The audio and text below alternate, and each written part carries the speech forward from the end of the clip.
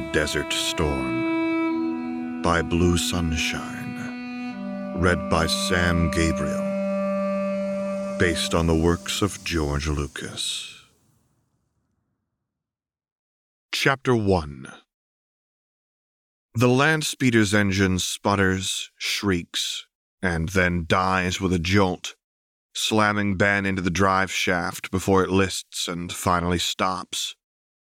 The sand the wind kicks up to scrape against the battered metal sounds like laughter.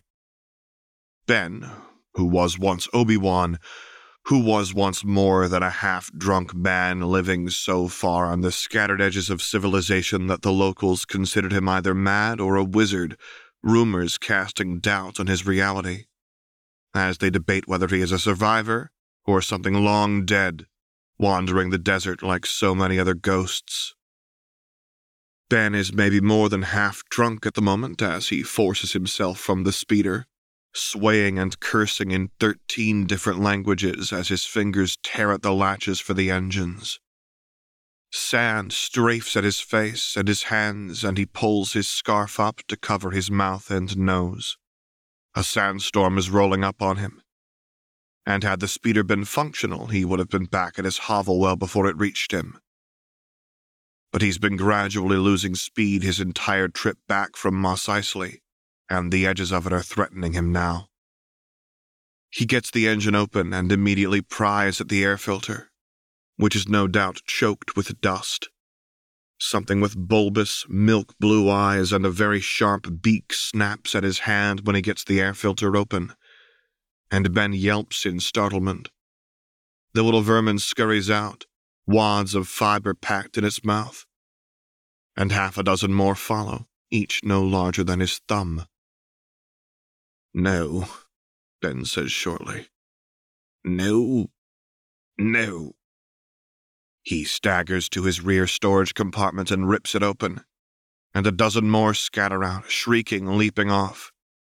Ben smacks 2 from his clothes and then digs into the compartment with roiling nausea. His spare filters are utterly ruined, the fiber lines stripped from the frames by the little vermin. Ben stares at his misery for a long minute, wind whipping at his robes, and then gives in to a fit of pique which he will dearly regret later. He yells, loud, angry, and wordless, and slams a fist against the machine. The force roils around him in his frustration, and the metal shrieks and shears as it is rent unnaturally. And then the speeder snaps, sections flying in different directions, and crashing with satisfying force. Ben is left panting, shaking from head to toe.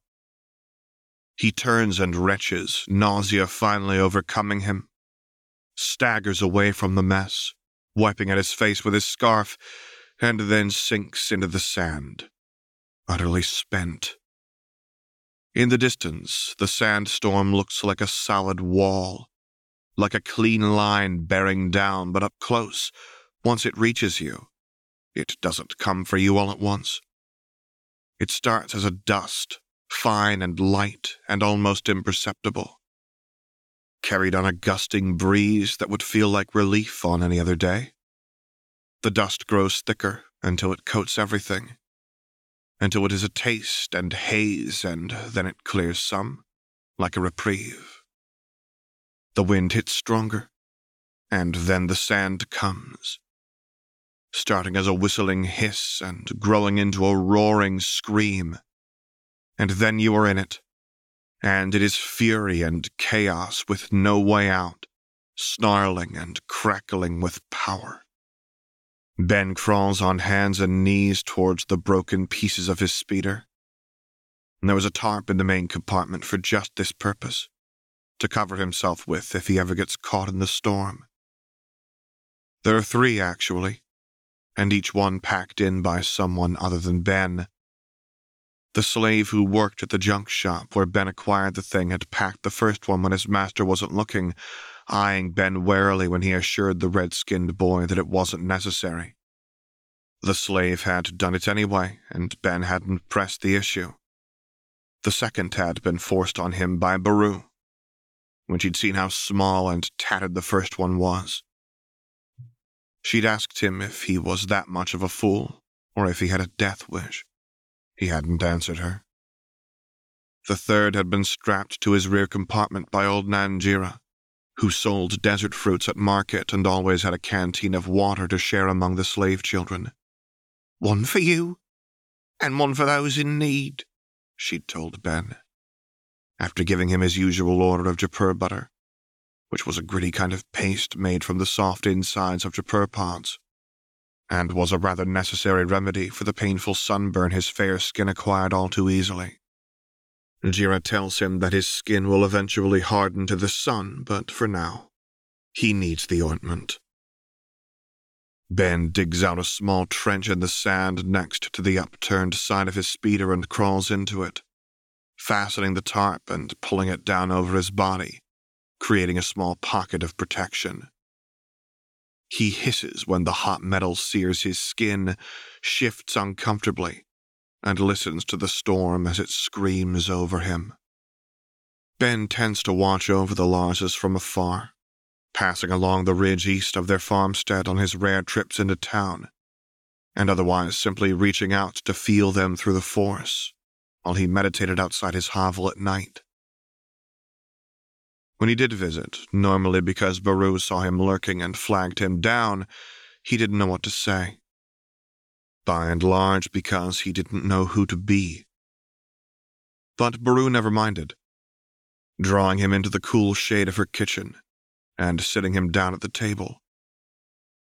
She let him sit in silence, offered him a cup of tea, and she filled the quiet for him, gently rocking Luke in her arms.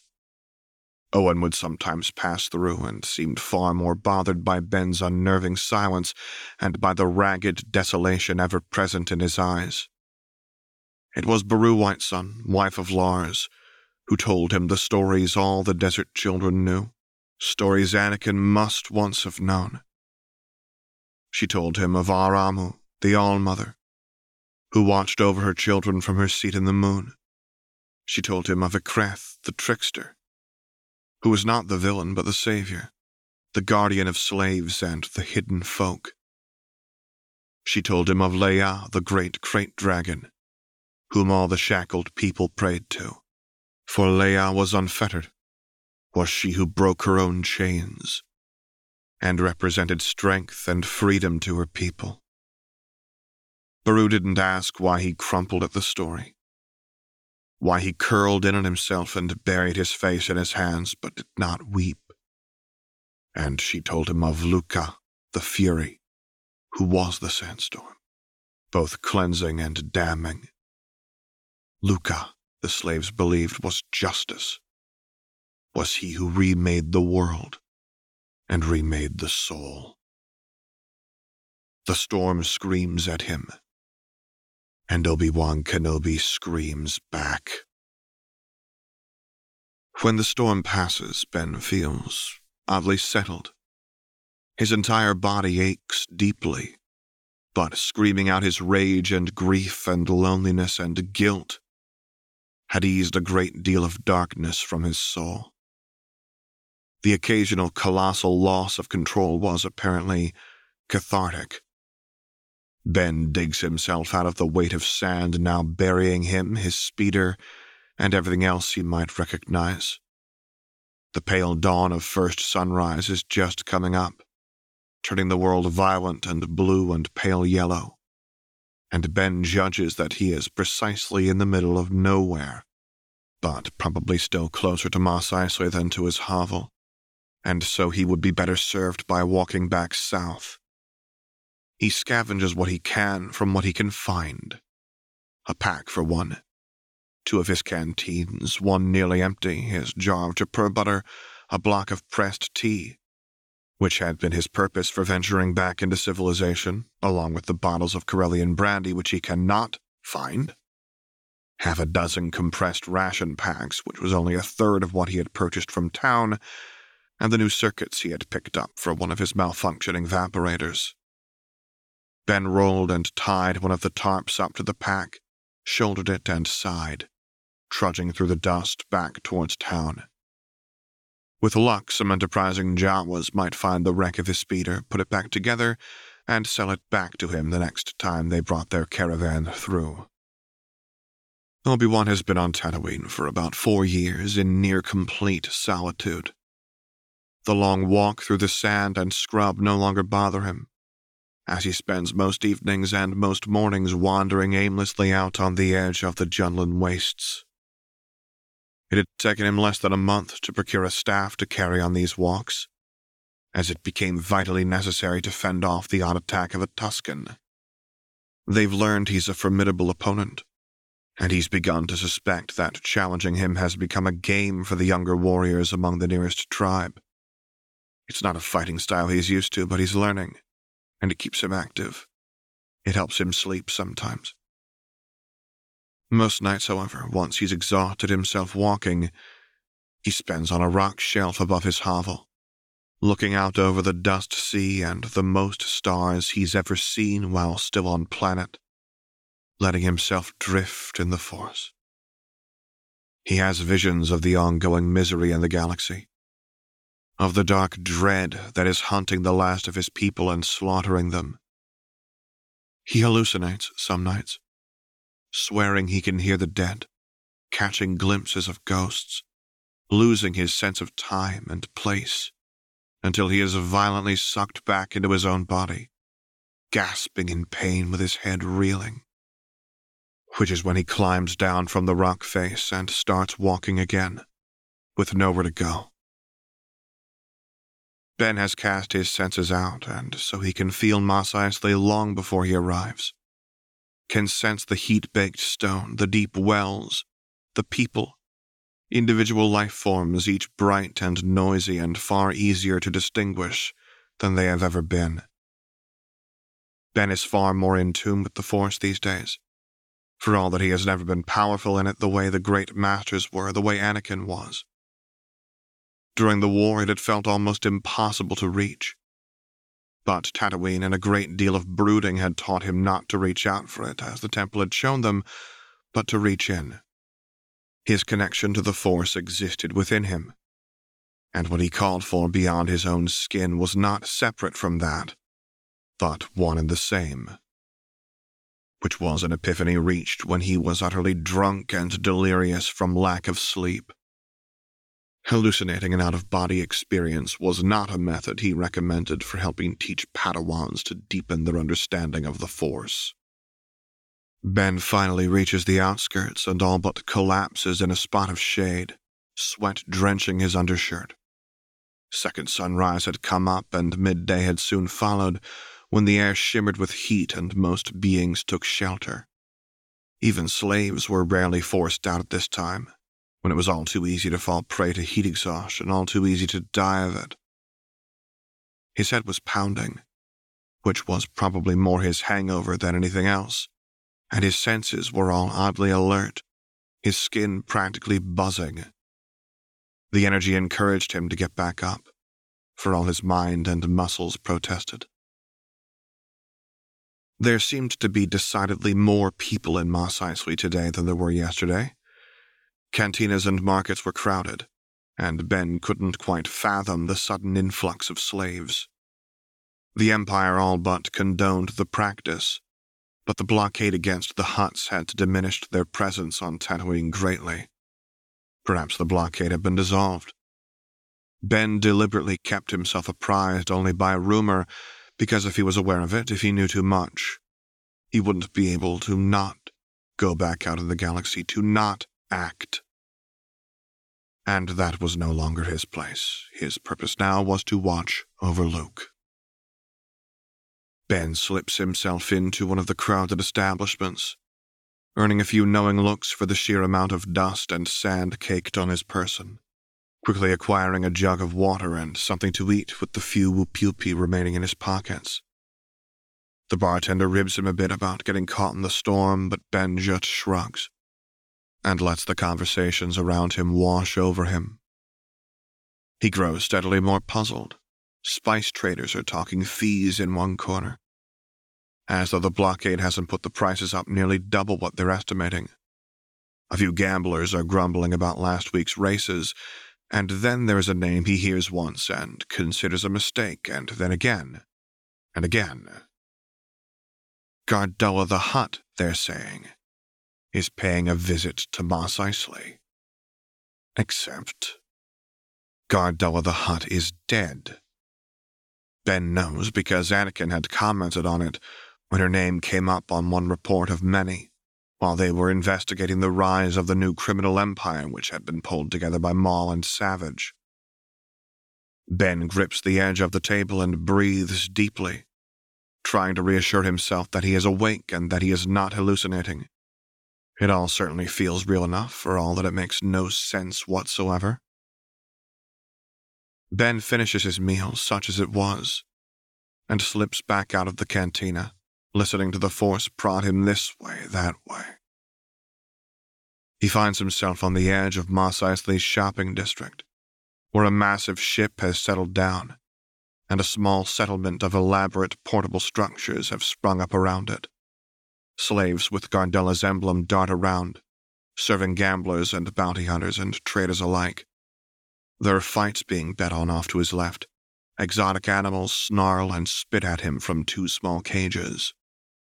And Ben is pulled through the throng until he all but knocks over a poor slave carrying some odd sprayer contraption that smells like swamp water. "Forgive me, sir," she cries, dropping to her knees. "I must attend my mistress." Her hair is brown and tightly braided. Her limbs and face too thin with hunger and work, but not weakness. Her skin is strafed like his is, as if she had been standing in the sandstorm. Scratches and welts forming scabs that would become fine scars. He had protection, and so his scratches would heal, but hers were far worse, suggesting she had stood far longer and far too vulnerably in the gale. It's a punishment some masters use, he knows. Ben is still trying to figure out why he can feel the Force pulling him towards her, why he can barely even sense her even though he's looking right at her, when a small, bright star crashes through his vision, and a little boy clings to his mother, his brightness dimming to little more than a blip under her subdued presence. Under her shielding, he realizes, dumbfounded at the sheer skill of it. The boy says, hugging her arm and looking up at Ben with bright blue eyes, a challenge on his face as the toddler made sure Ben understood that this was his mother. With one swift motion, she sweeps the boy into the protective curl of her body, all without looking, without lifting her head, and pleads again. "I must attend my mistress." Ben chokes, a hard half-sob tearing hysterically out of his chest, and then she does look up, startled. "Is his name Ben chokes on it again. "Anakin?" he asks, voice thin and thready.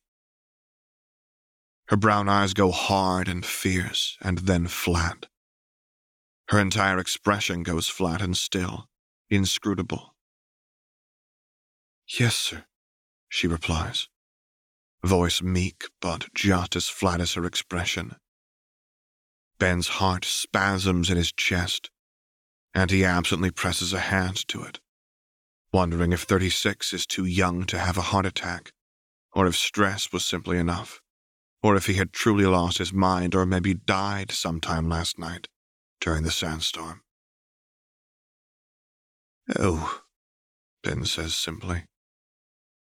The little boy watches him warily, still stubbornly clinging to his mother, but his eyes watch Ben's hands too, and he knows all too well why. "I see. You should take me to your mistress." She scurries to her feet, fear flashing across her face, but nods meekly, picks up the sprayer, and leads the way.